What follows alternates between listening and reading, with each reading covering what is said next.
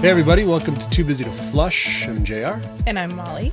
And today's Sunday, which was a really weird day for us to be recording on, but we wanted to get a show out to you, not even remotely within 7 days, but I've been hunting up at the cabin, so I've been gone. And then this last week when I got back, I worked almost 2 out of 3 days, so it's been kind of too busy to record. Anyway, if this is your first time joining us, thanks for being here. You'll find out very quickly that we just kind of riff on whatever is going through Molly's head. And Both of our heads. Mostly yours. True. Yeah.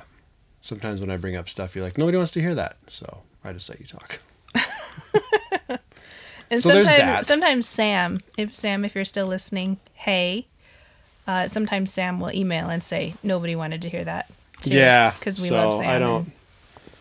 I've got people that listen to me, and we'll just leave it there. So anyway, we have 3 sick kids right now. Well, 1 point, I don't know, 2/3 We have sick. one full-on sick, one who is over it, and one who thought he was getting sick this morning and seems fine now. But just lethargy and a fever that comes and goes. So it's kind of a weird bug.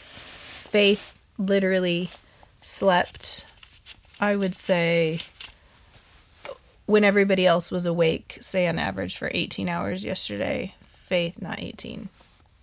That's a lot of being awake. Anyway, from 8 until 8, 12 hours.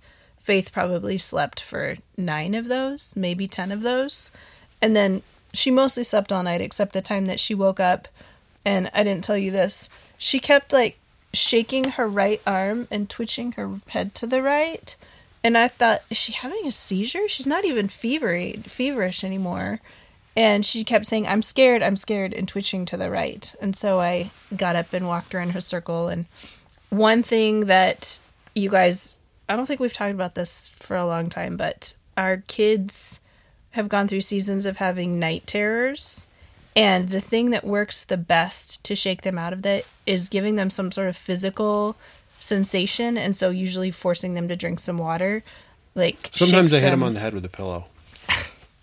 No, but I'll pick them up and carry them somewhere where there's bright light. But I feel like the most helpful thing is giving them a drink of water. And Faith pursed her lips last night when she kept shaking to the right and saying she was scared. She pursed her lips really tightly. So I took her into the bathroom and turned all the lights on and brushed her teeth through her clenched teeth, and that seemed to do the trick. She had really bad breath. She needed to have her teeth brushed anyway. She was crying into my head. But anyway, yep, sick kids, lazy Sunday, lots of screen time, and church on the couch with a cat in my lap. Not a terrible way to spend a Lord's Day, even if I would rather be in the house of the Lord with his people. So cool. That's what's going on here. Yesterday I made some pumpkin chocolate chip cookies that were really good. You know, the interesting thing that I was thinking about with pumpkin cookies, at least in my experience, is they're the only cookies I like that are puffy, almost cake-like. Like a normal chocolate chip cookie to me should be really chewy and crispy around the edges. Cake-like. But a pumpkin cookie should be rounded and cakey, even if it has chocolate chips in it. So it took me a while to find a recipe that I thought I would like. But I can send you that recipe because they were good. Yeah. I've decided that I don't like pumpkin in beer. Pumpkin belongs in maybe like a cookie or a pie and soup. Pumpkin soup is good. I actually don't really care for it in coffee either. No, I don't at all. Starbucks' pumpkin spice latte. No. I drink it because it brings back lots of, it's nostalgic for me. Oh, I don't. To bring back, but I don't really like it in my coffee either. So keep pumpkin out of liquids. Unless it's soup. Can we go with that? What, keep pumpkin out of liquids unless it's soup? Can we make a bumper sticker that says keep pumpkins out of liquid? It's not very catchy. Okay. At some point, you guys, for those of you who have been asking, I'm going to create a bumper sticker with just our simple text font that says "People are weird and hard," because there's been requests for said bumper or sticker. Just "People are weird and hard." Maybe I'll make 2 varieties. I'll make a bumper one for your car, and I'll make a small one for your coffee mug. What if you did a square one on a tile-looking background that said it, just "People are weird and hard," but on the tile-looking background? Because the big bumper sticker, usually car bumper stickers are now smaller.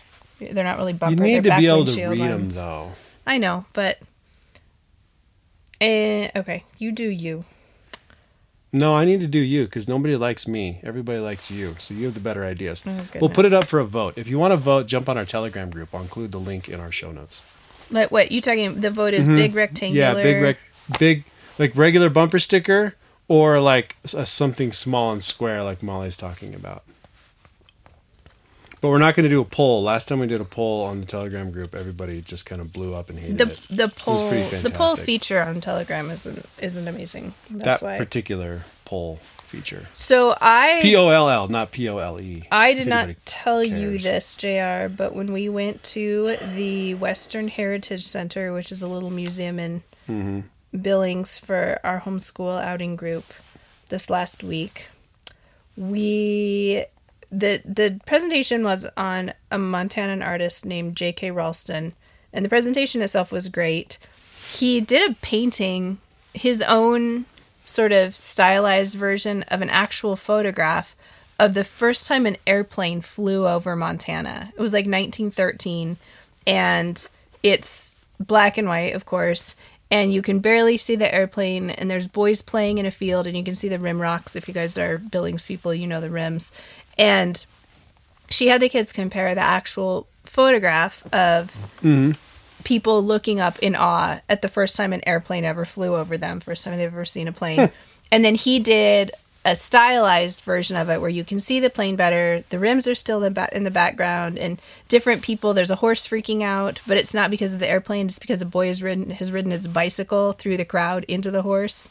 And you can see different expressions on people's faces. And she had the kids guess when they thought it was based on the vehicle there and how people were dressed and things like that. That painting in its original, she asked the kids, she said that somebody said, "Is this painting?" Or she said, "Do you think this painting is in this museum?" And she said, "No, it's not, but it is somewhere in Billings." And my immediate thought was, well, it's at the airport because it's an airplane, right? It seems really fitting that it would be at the airport. But I was like, I have no idea where it would be. I don't have any clear recollection of ever seeing a giant painting. Apparently, it's not like an 8x10 painting that he did. Apparently, right when you go through security, if you look up on the wall on the right, this original J.K. Ralston painting of the first time a plane ever flew over Montana is hanging in the airport. So now the kids all want to go on a trip flying out of Billings in order to see this painting. They can probably see it from security. Yeah, I suppose if you kind of squeak. Well, no, actually, it'll be all rearranged because they're moving security to the new terminal. Oh, that's right. All the new machines. I don't fly and to Billings everything. very much, Very so I space haven't agey. seen any of that recently. But anyway, so that was a fun visit. But me being weird, the two highlight tidbits of information I took away from the presentation were actually not part of the presentation. There were informational signs about different Billings tidbits. And also, this is interesting. The Western Heritage Center is in the building now that was the original library. And it was built by Frederick Billings and his wife in memory of their son, who had gotten... Billings, Montana is named after Frederick Billings, who was a railroad guy. I don't think they actually lived here for long, but they sent his son out here because his name was Parmley, because he was kind of a troubled kid, and they sent him out here to work hard. And that's why they call it the Billings Parmley. The Parmley Billings. His name was Parmley Billings. So he died of some sickness when he was like 25. And so do they call it the Parmley Billings or the Billings Parmley? It's the Parmley Billings Library. Oh. Because it's not the... I thought Parmley was a last name. Parmley Billings celebrating. was the guy's name. Mm-hmm. Yeah, no, I thought so Parmley, it's the Parmley was the last Billings name. Library. So the original library in Billings was It was funded in honor, in memory of Parmley Billings, this young man who died at like age 25. And it's this very cool sandstone, probably quarried out of the rims building. I'm trying to remember which building it is. If you're driving down Montana Avenue, it's on the south side of the street, so just a block, the same block as the tracks, the railroad tracks. Mm-hmm. And it's, I don't know what the cross streets are. It's there's a pawn shop across the street here, and basically like there's train yards. I know what building. It's got a little there's courtyard in the front. Looks kind of out of place. Yeah. There's a little cabin. That's cool. There. I've never actually been. I've never actually been in there. So the cabin was actually moved in 2004. That was J.K. Ralston's home in the 1950s, and it was at Grand and 32nd, and it was going to get torn down, and so they. Have you noticed that there's famous people named J.K.? You've got J.K. Ralston, J.K. Rowling, and the actor J.K. Simmons. I don't know. I've never heard of J.K. Simmons. You'd recognize him if you saw him on the TV I show. do. The kids do think it's funny that J.K. Ralston is so similar to J.K. Rowling's. So you can go in that cabin, and J.K. Ralston, he was active as a painter in the 50s. You recognize him, and right? he was friends with. Oh yeah. J.K. Simmons. Okay. Yeah. He was friends. J.K. Ralston was friends with Will James, who was another Western artist who lived in the Billings area.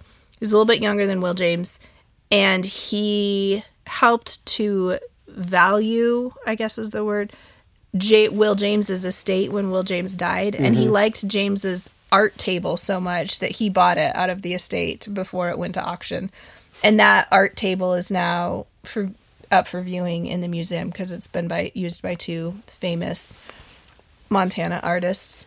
Listen to this. Random, you guys. Side note, J.K. Simmons, who some of you might have known from Marvel's, he plays Jonah Jameson, the newspaper editor in Spider-Man.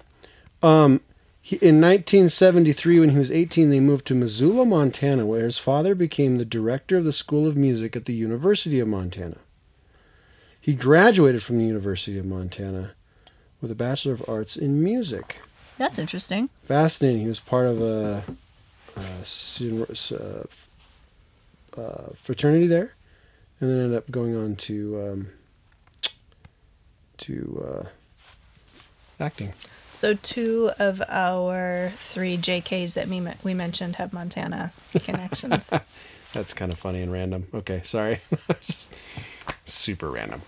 Yeah. Was that Wikipedia? Uh-huh. Here's another super random thing.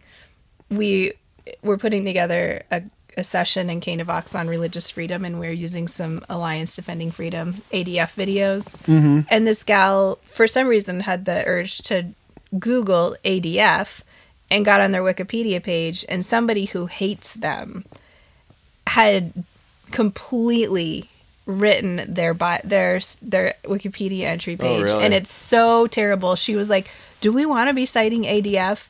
And the gal leading the discussion said, we're not going to let somebody who hates them. Basically, they cited like the Southern Law Poverty Center as their main source for how terrible ADF is.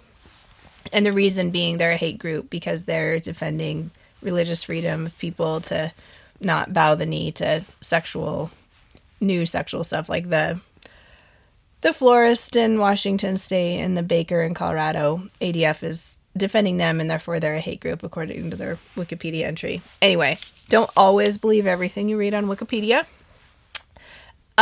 So going back to random Montana things, in the bathroom in the basement of the old Parmley Billings Library, which is now the Western Heritage Center, there were a couple of signs that had probably been displays somewhere else and then got relegated to the bathroom because they'd spent a lot of money making this sign and thought it was still fun information and didn't have anywhere else to put it.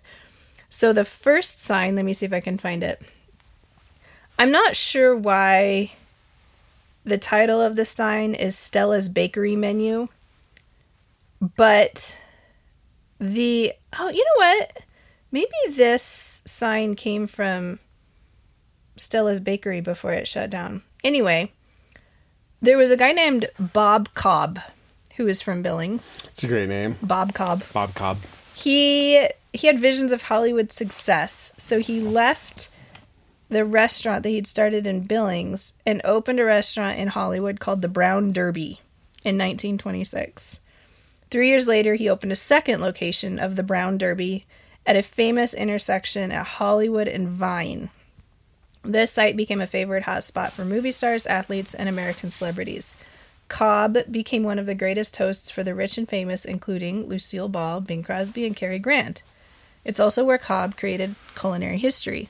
According to Tales, after a busy day in 1937 where Cobb forgot to eat all day, he raided the restaurant's kitchen. Using remnants from the day's menu, he tossed together lettuce, hard-boiled eggs, cheese, tomatoes, chives, avocado, and a little bacon. When he told his friend Sid Grauman of Grauman's Chinese theater fame, Grauman ordered the Cobb salad the next day. Today, the Cobb salad is a staple on menus across the country. Wow. Who knew? I did not know, but now you do. Okay, here's another one. Around 1910, Joseph Oliver Eady, E-D-Y, opened a candy and confectionery parlor on Billings's Broadway Avenue. Eady sold ice cream, candy, chocolate, and other items.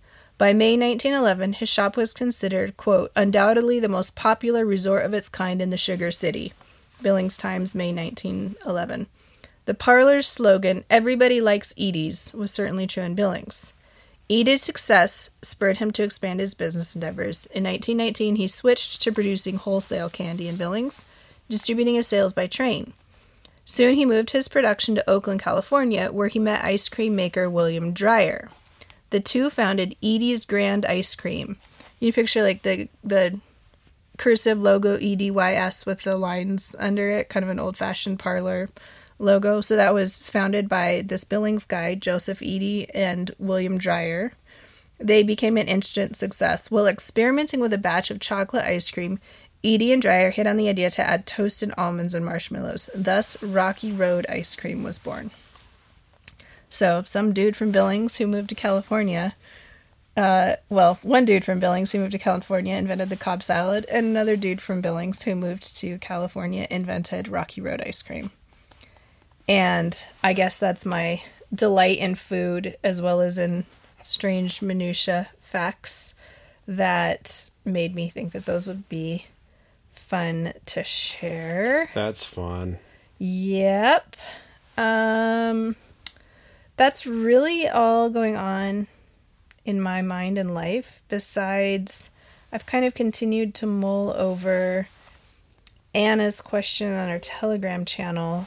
You might have to refresh people last on that week. one. I figured I would. I did spend some time. I didn't get to Deke's response, but it was lengthy. Yes. Okay. So Anna... Explain to our listeners what we're talking about. So Anna asks on the Telegram channel, now I have to find it, what does a healthy sex life look for single people? And I was like, I don't remember what we said in episode 112 that made you think that. So she said, you said we're made as sexual beings, and what that looks like as a Christian. If we're wired to procreate, yet some of us live without a spouse, what does it look like to be healthy sexually in singleness?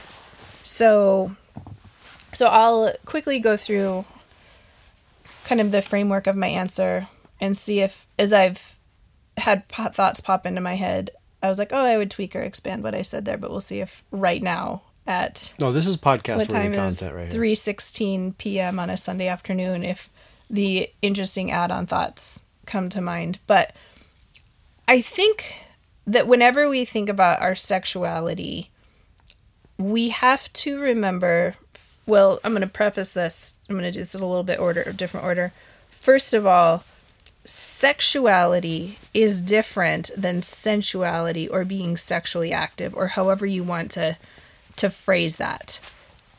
You do not have to be a sexual being in order, you don't have to be having sex in order to be a sexual being, or I would actually go back and say a sexed being, because in the beginning, God made man male and female, and he declared that the creation of the unity and diversity, that complementarity of mankind, that is what God declared very good and whole and complete, and after finishing making male and female in his own likeness, that's when he rested. So I think it's really important to remember that there's not some second-class nature of being female, first of all. And second of all, that inherent in being made in God's image is being made male or female.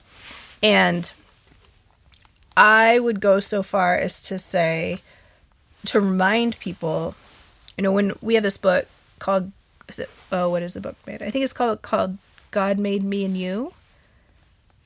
God Made Boys and Girls. It's maybe Marty Mikowski, God Made Boys and Girls. And it's about kids who think that they're transgender. So it's a children's book to read with young kids who might be being exposed to, a kid in their first grade class who was a boy in kindergarten and is a girl this year or whatever.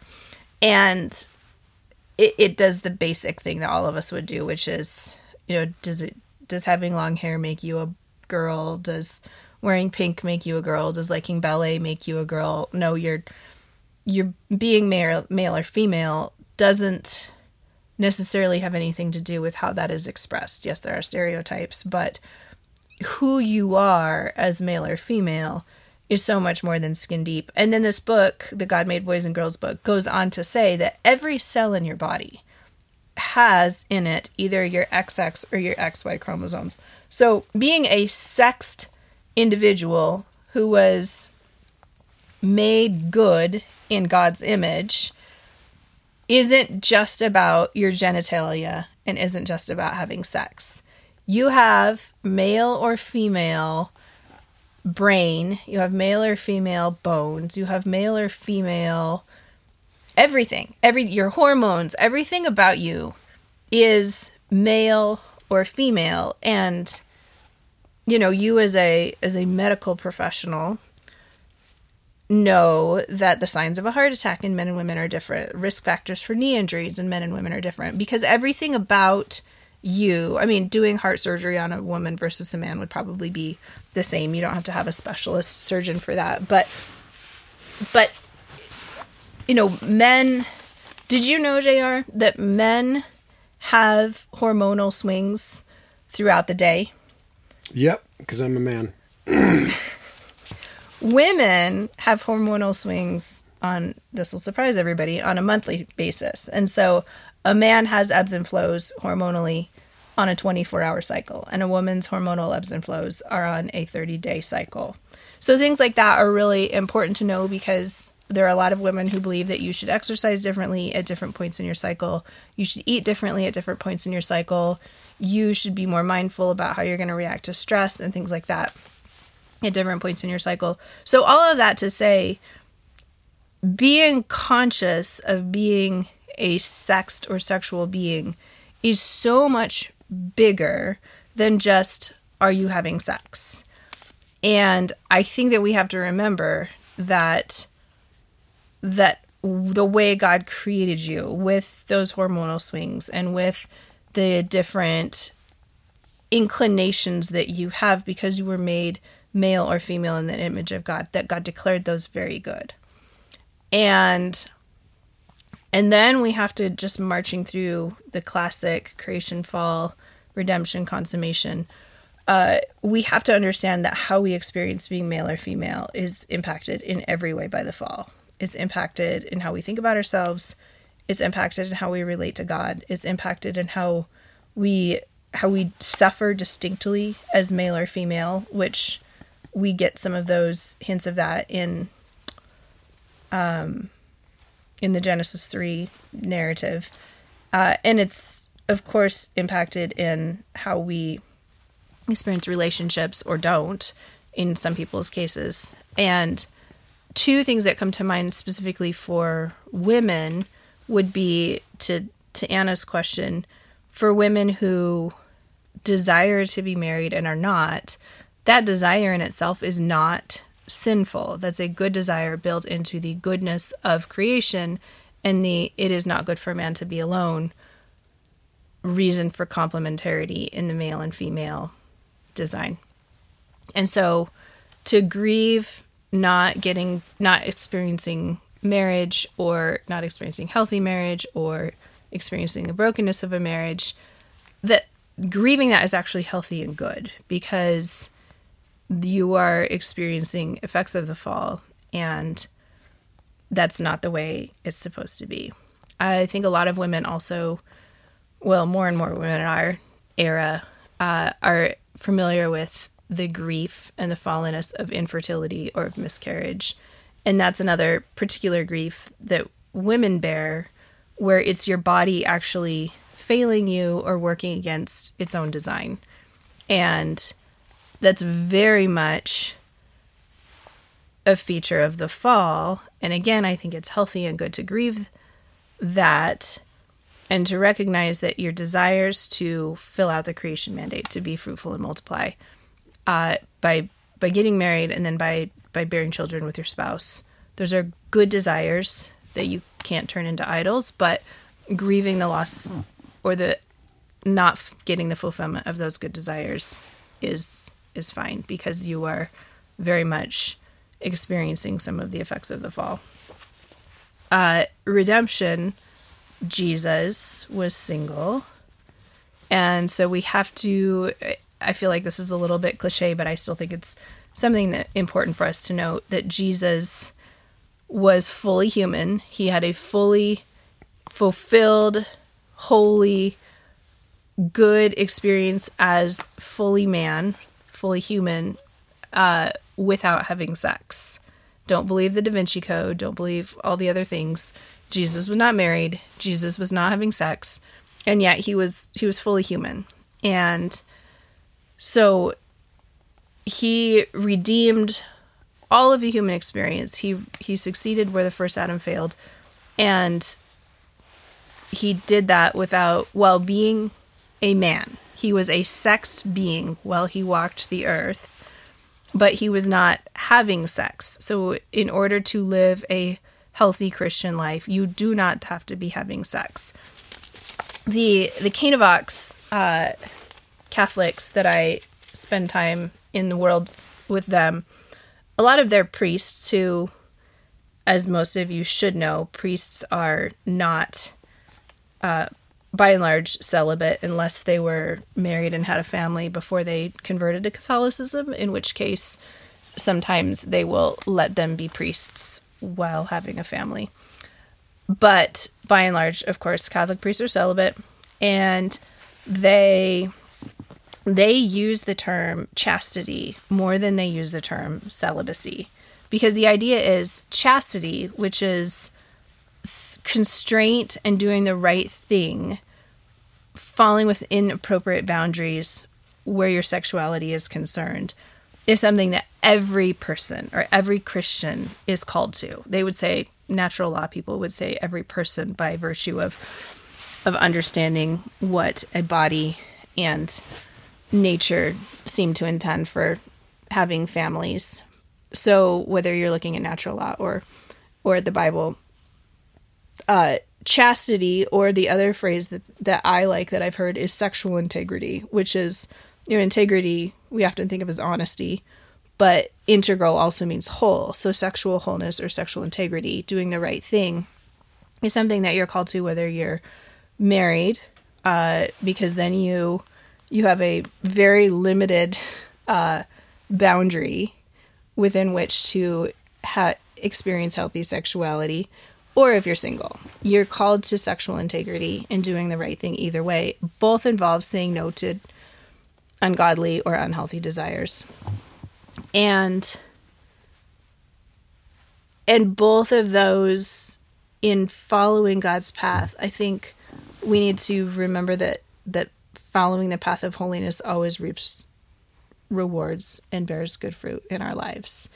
And so I think my biggest exhortation to somebody who is struggling with the desire to be sexually active when they're single, or the desire to, obviously, to be married and desiring that in a way that it's turned into an idol, my challenge is, where does your dying to self and your obedience bear good fruit in your life right now? And going back to some of the natural design, you can, you look at a woman's body, and obviously the way a woman's body differs from a man's body is primarily in the capacity to bear children.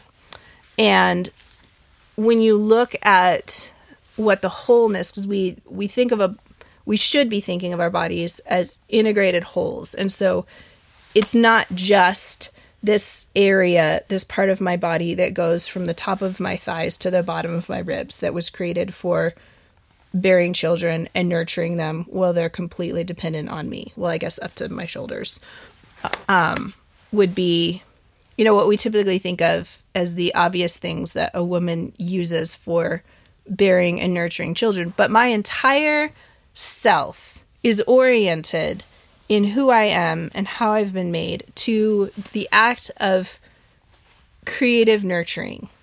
And I think that you can then generalize that to all women without stereotyping and all the things, all the disclaimers that we have to always give, right? But you can generalize and say, okay, so if you're a single woman who doesn't have kids, where do you see in yourself the desire to nurture and to bring forth new things, and what brings you joy in helping other people or in being involved in other people's lives? And I think that can differ with what stage you are in life. It can differ with all sorts of things, but where you are living out your creation mandate, so to speak, when you're not physically with your own body, being fruitful and multiplying, is saying, what in my intrinsic way that God has made me, unique me as a woman, where do I live that out in bearing good fruit in the lives of people around me? Because that part is not optional. I think as men, the generality that we can make of men is you're usually stronger, bigger, have more testosterone, which means more of a drive to succeed, to preserve, to protect, to provide, all of these things. So even if a man is not married, does not have children, the challenge then is to say, where, with the generality of knowing how God designed men to function in relationships and in society, where do you have unique relationships, calling, gifting, opportunities, and how are you bearing unique fruit in the creation mandate? And the creation mandate also, I've never really thought of this. Have I thought of this? The creation mandate is now the Great Commission. The be fruitful and multiply is go and make disciples. There's an Old Testament mandate, and the New Testament mandate is go and make disciples of all nations, baptizing them. And the creation mandate is baked into that still, because we're making little disciples in our home and teaching them to obey all that He has commanded them, and teaching them that He is with them and us. But it's much bigger than that. And so one of the beautiful things, as I'm thinking about this, about the New Testament transferal of the creation mandate into the Great Commission mandate, is you don't have to be physically bearing children to be, look at the great grief of women in the Old Testament was not being able to have children. Sarah and Hannah and, what's her name? Ruth. So all these women, the great grief is not being able to have children, because that's your security, that's your significance. That's Rachel also, right? It was not as fruitful as her sister Leah. And so there's this great grief associated with that, because that was your everything then. And the experience of redemption in these women's lives came with God making the miraculous happen, right? Giving really old Sarah Isaac, giving Ruth a completely fresh start with an amazing husband, giving Hannah, who's not able to have children, a child that she dedicates to the Lord. And in the New Testament, for a single woman, the redemption of that comes in the fact that all is not lost for you, as it was in the Old Testament, when you are not married and you don't have children, because your mandate is now not have children out of your own loins and be fruitful and multiply and fill the earth in that way. Your mandate is go and make disciples in whatever capacity the Lord has commissioned you to do. And obviously also the Apostle Paul wasn't married and didn't have children. And then in consummation, the wedding supper of the Lamb, who's married? It's Jesus to the bride of Christ. It's not, I'm married to JR and whatever. I feel like we've had this discussion in the Telegram channel months and months and months ago about what will our relationships with our spouses look like in heaven. Yeah. And I don't think there was a consensus. I think there was a variety of opinions, and I don't actually have a strong opinion on the matter because I just kind of trust that whatever God has ordained will be good. Yeah. And I'm not going to be there won't be any issues. I'm not going to be second guessing God or missing my husband if I don't have a relationship with him in the way that I would have wanted while I'm still earthside. But the great joy for people who didn't get to experience marriage or healthy sexual relations or any other grief, having children, all these things that are legitimately great griefs here on earth because they are a way of experiencing living in a fallen world. Those are going to fade away. And in fact, not fade away. They will become an actual source of joy because you see the beauty and the goodness of God's plan in a way that you maybe didn't because of your grief and the fallenness of this world. But you're not going to be wishing things were different when you get to heaven. You will be worshiping in joy at who Jesus made you to be and who Jesus has ultimately turned you into being in heaven. And so I don't know if it's a little bit different version of what I said on the Telegram channel, but I think that the biggest moral of the story for me is, again, the book, You're Only Human. Okay, so this is weird. I got another copy of that book in the mail last week. And Kelly, I think Anna told me it's pronounced Copic. I've been saying Capic. It's Copic. Book, You're Only Human. I read it. I read part of it over the summer. It was great. Got another copy of it in the mail just the other day.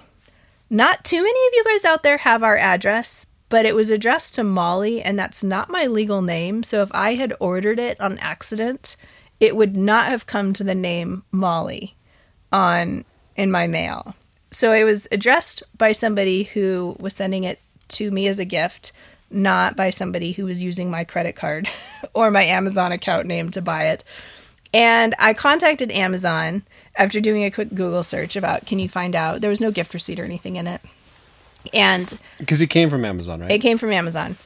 And it had come the same day that a listener named Kay had some books delivered to me from Amazon by I think it's a friend of theirs who is an author of a fantasy series.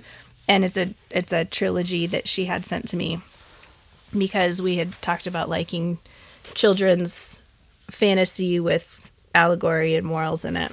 And so I haven't gotten to those quite yet, but it came the same day as these books. And so I'd wondered if Kay had sent it, and she said, no, God works in mysterious ways though.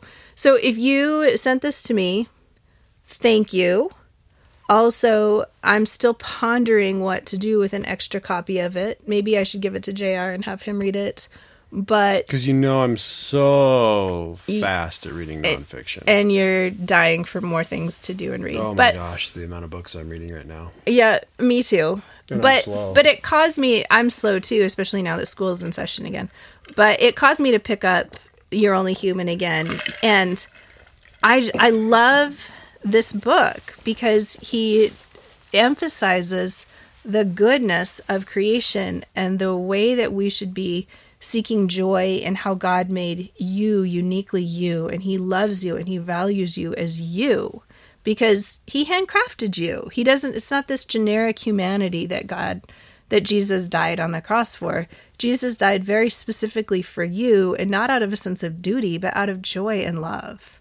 Mm-hmm. And it's just so refreshing, even in a book that's obviously not written specifically to me. It's just so refreshing to my soul to be told God loves specifically you, and the way that you, with all of your quirks and all of your faults and all of your experiences of the fall, and, in the context of this discussion, not experiencing being married, not experiencing having children, whether you're a man or a woman, that God has that path for you because he loves you and he's working good in your life. And we have to fundamentally start with the goodness of it all in order to understand appropriately the fallenness of it all and the redemption of it all and the consummation of it all. And so that's my ultimate point there with the what does it mean to be a healthy sexed being, whether you're male or female. If you are single, is you are very much still male or female, and in the wholeness of who you are, where can you see both the goodness of how you were made, as well as the redemption and the call to bear fruit, even as you experience that in the context of a fallen world? Wow, that was a heavy topic. I think was. we should just end this show there. I don't know. I deleted Instagram off my phone earlier today, but maybe I can find it on Facebook. I wanted to close, actually, since tomorrow is Reformation Day. Okay. The Gospel Coalition posted a thing about what the Reformation was about, and this is the problem with thinking of that just now. You say a lot as you're trying to find what you were looking for. It's got to be on their Facebook page because they cross-post all of this stuff. But, okay, the Gospel Coalition. I don't even know who wrote this post. Michael Reeves wrote this post. 3 things every Christian should know about the Reformation. He starts by saying, marking the anniversary of the Reformation isn't just about reveling in past glories or pining for an idyllic golden age. We celebrate Reformation Day because when the church was deep in darkness, God shone the light of his gospel afresh. And then a couple sentences down, he says, what the German monk discovered in his Bible is as explosive and wonderful now as it ever was. And I think as I'm reading these 3 things, you will understand why I think that they're so great to share specifically for our too busy to flesh people, too busy to fleshers out there. Mm-hmm. The first one is, it was about happiness. Luther discovered a powerful secret that would shake the world, unleashing happiness wherever it went. The secret was this: failing, broken people are attractive because they are loved. They are not loved because they are attractive. So then he goes on to say, could that be more countercultural today? It's deep in our blood that the more attractive we make ourselves, the more loved and happy we will be. The Reformation was a story of one man discovering to his delight that with God, it was the other way around. God does not love people because they've sorted themselves out. He loves failures, and he loves to make them flourish. Luther was concerned with other people's happiness. In fact, he would come to believe he had found the secret of happiness. And that, at its heart, was what the Reformation was all about. Not moralizing, not self-improvement. It was a discovery of stunningly happy news. It was about freedom. This is the second point. The Reformation was the beginning of Protestantism, so people sometimes assume it was about protesting, arguing, and getting tied up in knots about what's right and wrong. But Luther wrote a short book explaining one of the key points of his discovery in Scripture. He called it the freedom of a Christian. The Reformation was a freedom movement, not an excuse to impose new rules or complexity. The gospel was breathtakingly straightforward, Luther argued. So here's a quote from Luther. Her sins cannot now destroy her, since they are laid upon Christ and swallowed up by him. She has that righteousness in Christ, her husband, which she may boast of as her own, and say, if I have sinned, yet my Christ, in whom I believed, has not sinned. All is his, and all his is mine, and all mine is his. And the third point, so it was the Reformation was about happiness, the Reformation was about freedom, and the third is the Reformation was about the future. Consider these words written by a team of scholars in Westminster, England in the 1640s. Man's chief end is to glorify God and to enjoy him forever. These words capture the heart of the Reformation. What Luther's discovery had made abundantly clear was that God is glorious, beautiful, good, kind, and generous. We can therefore actually enjoy God, not hate, not avoid, not appease. Enjoy. This was all quite different to what so many had known before. The monk Luther confessed that he had come to hate God. Doubtful of whether he would make himself worthy of heaven, he shook with fear at the thought of how God might judge him on the last day. Yet armed with this new discovery, Luther realized he could face such fears like this. When the devil throws our sins up to us and declares that we deserve death and hell, we ought to speak thus: I admit that I deserve death and hell. What of it? Does this mean that I shall be sentenced to eternal damnation? By no means, for I know one who suffered and made satisfaction on my behalf. His name is Jesus Christ, the Son of God. And so, the horrifying doomsday became for him the most happy last day. The gospel had so transformed Luther's life that he was able to look to the future with unshakable hope, an assurance that he would enjoy the living God forever. So, anyway, I thought it was really an interesting angle to say that the Reformation was about happiness, especially. But I think that resonates with us in the belief that if we really were created to enjoy God forever, we need to start working on doing that now. October 31st, 1517? Yes, I think so.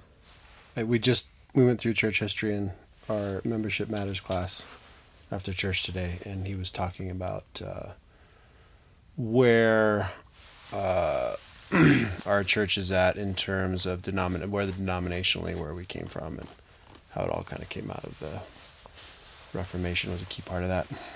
So, yeah. 1517. All right, October 31st. Kind of rad.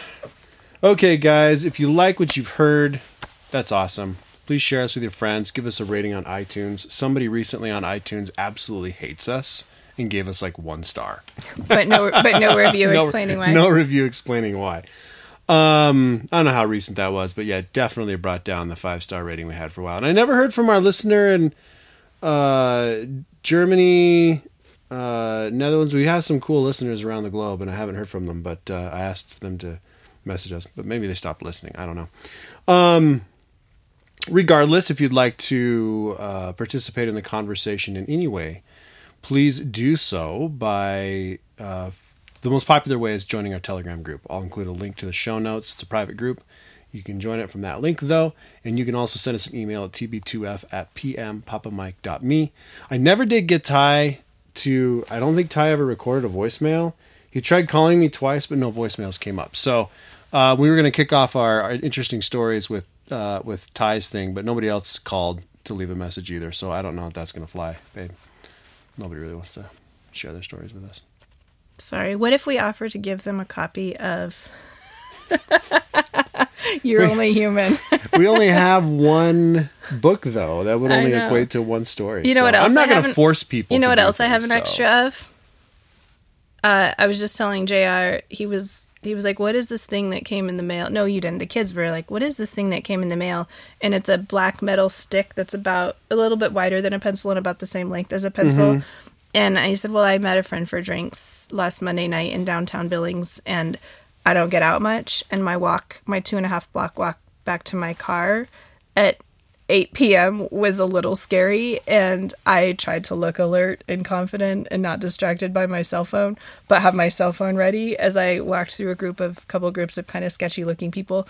And we have this new Subaru, and I've been thinking I'd like to have a keychain for it. So sitting at Judo one night, I was looking around on Amazon for different keychain ideas and found this Krav Maga. Mm-hmm. Is that how you say it? Krav Maga. So this self-defense, basically it's a metal stick with a point on the end of it that you can hit someone with on pressure points and disable them. I now need to learn the pressure points. And train. And train, I guess. And then you just walk with it in your hand, and it also can break glass. So if you get trapped in a car, locked in a trunk, and you still have your keys on you, you have this device to break things with. And so I bought it to stick on my keychain, even though it makes me feel a little bit weird because it's so long. And anyway, it came in a 2-pack. 6 inches long, I think. It came in a 2-pack, so we could give one of those away unless you want to put it on your truck.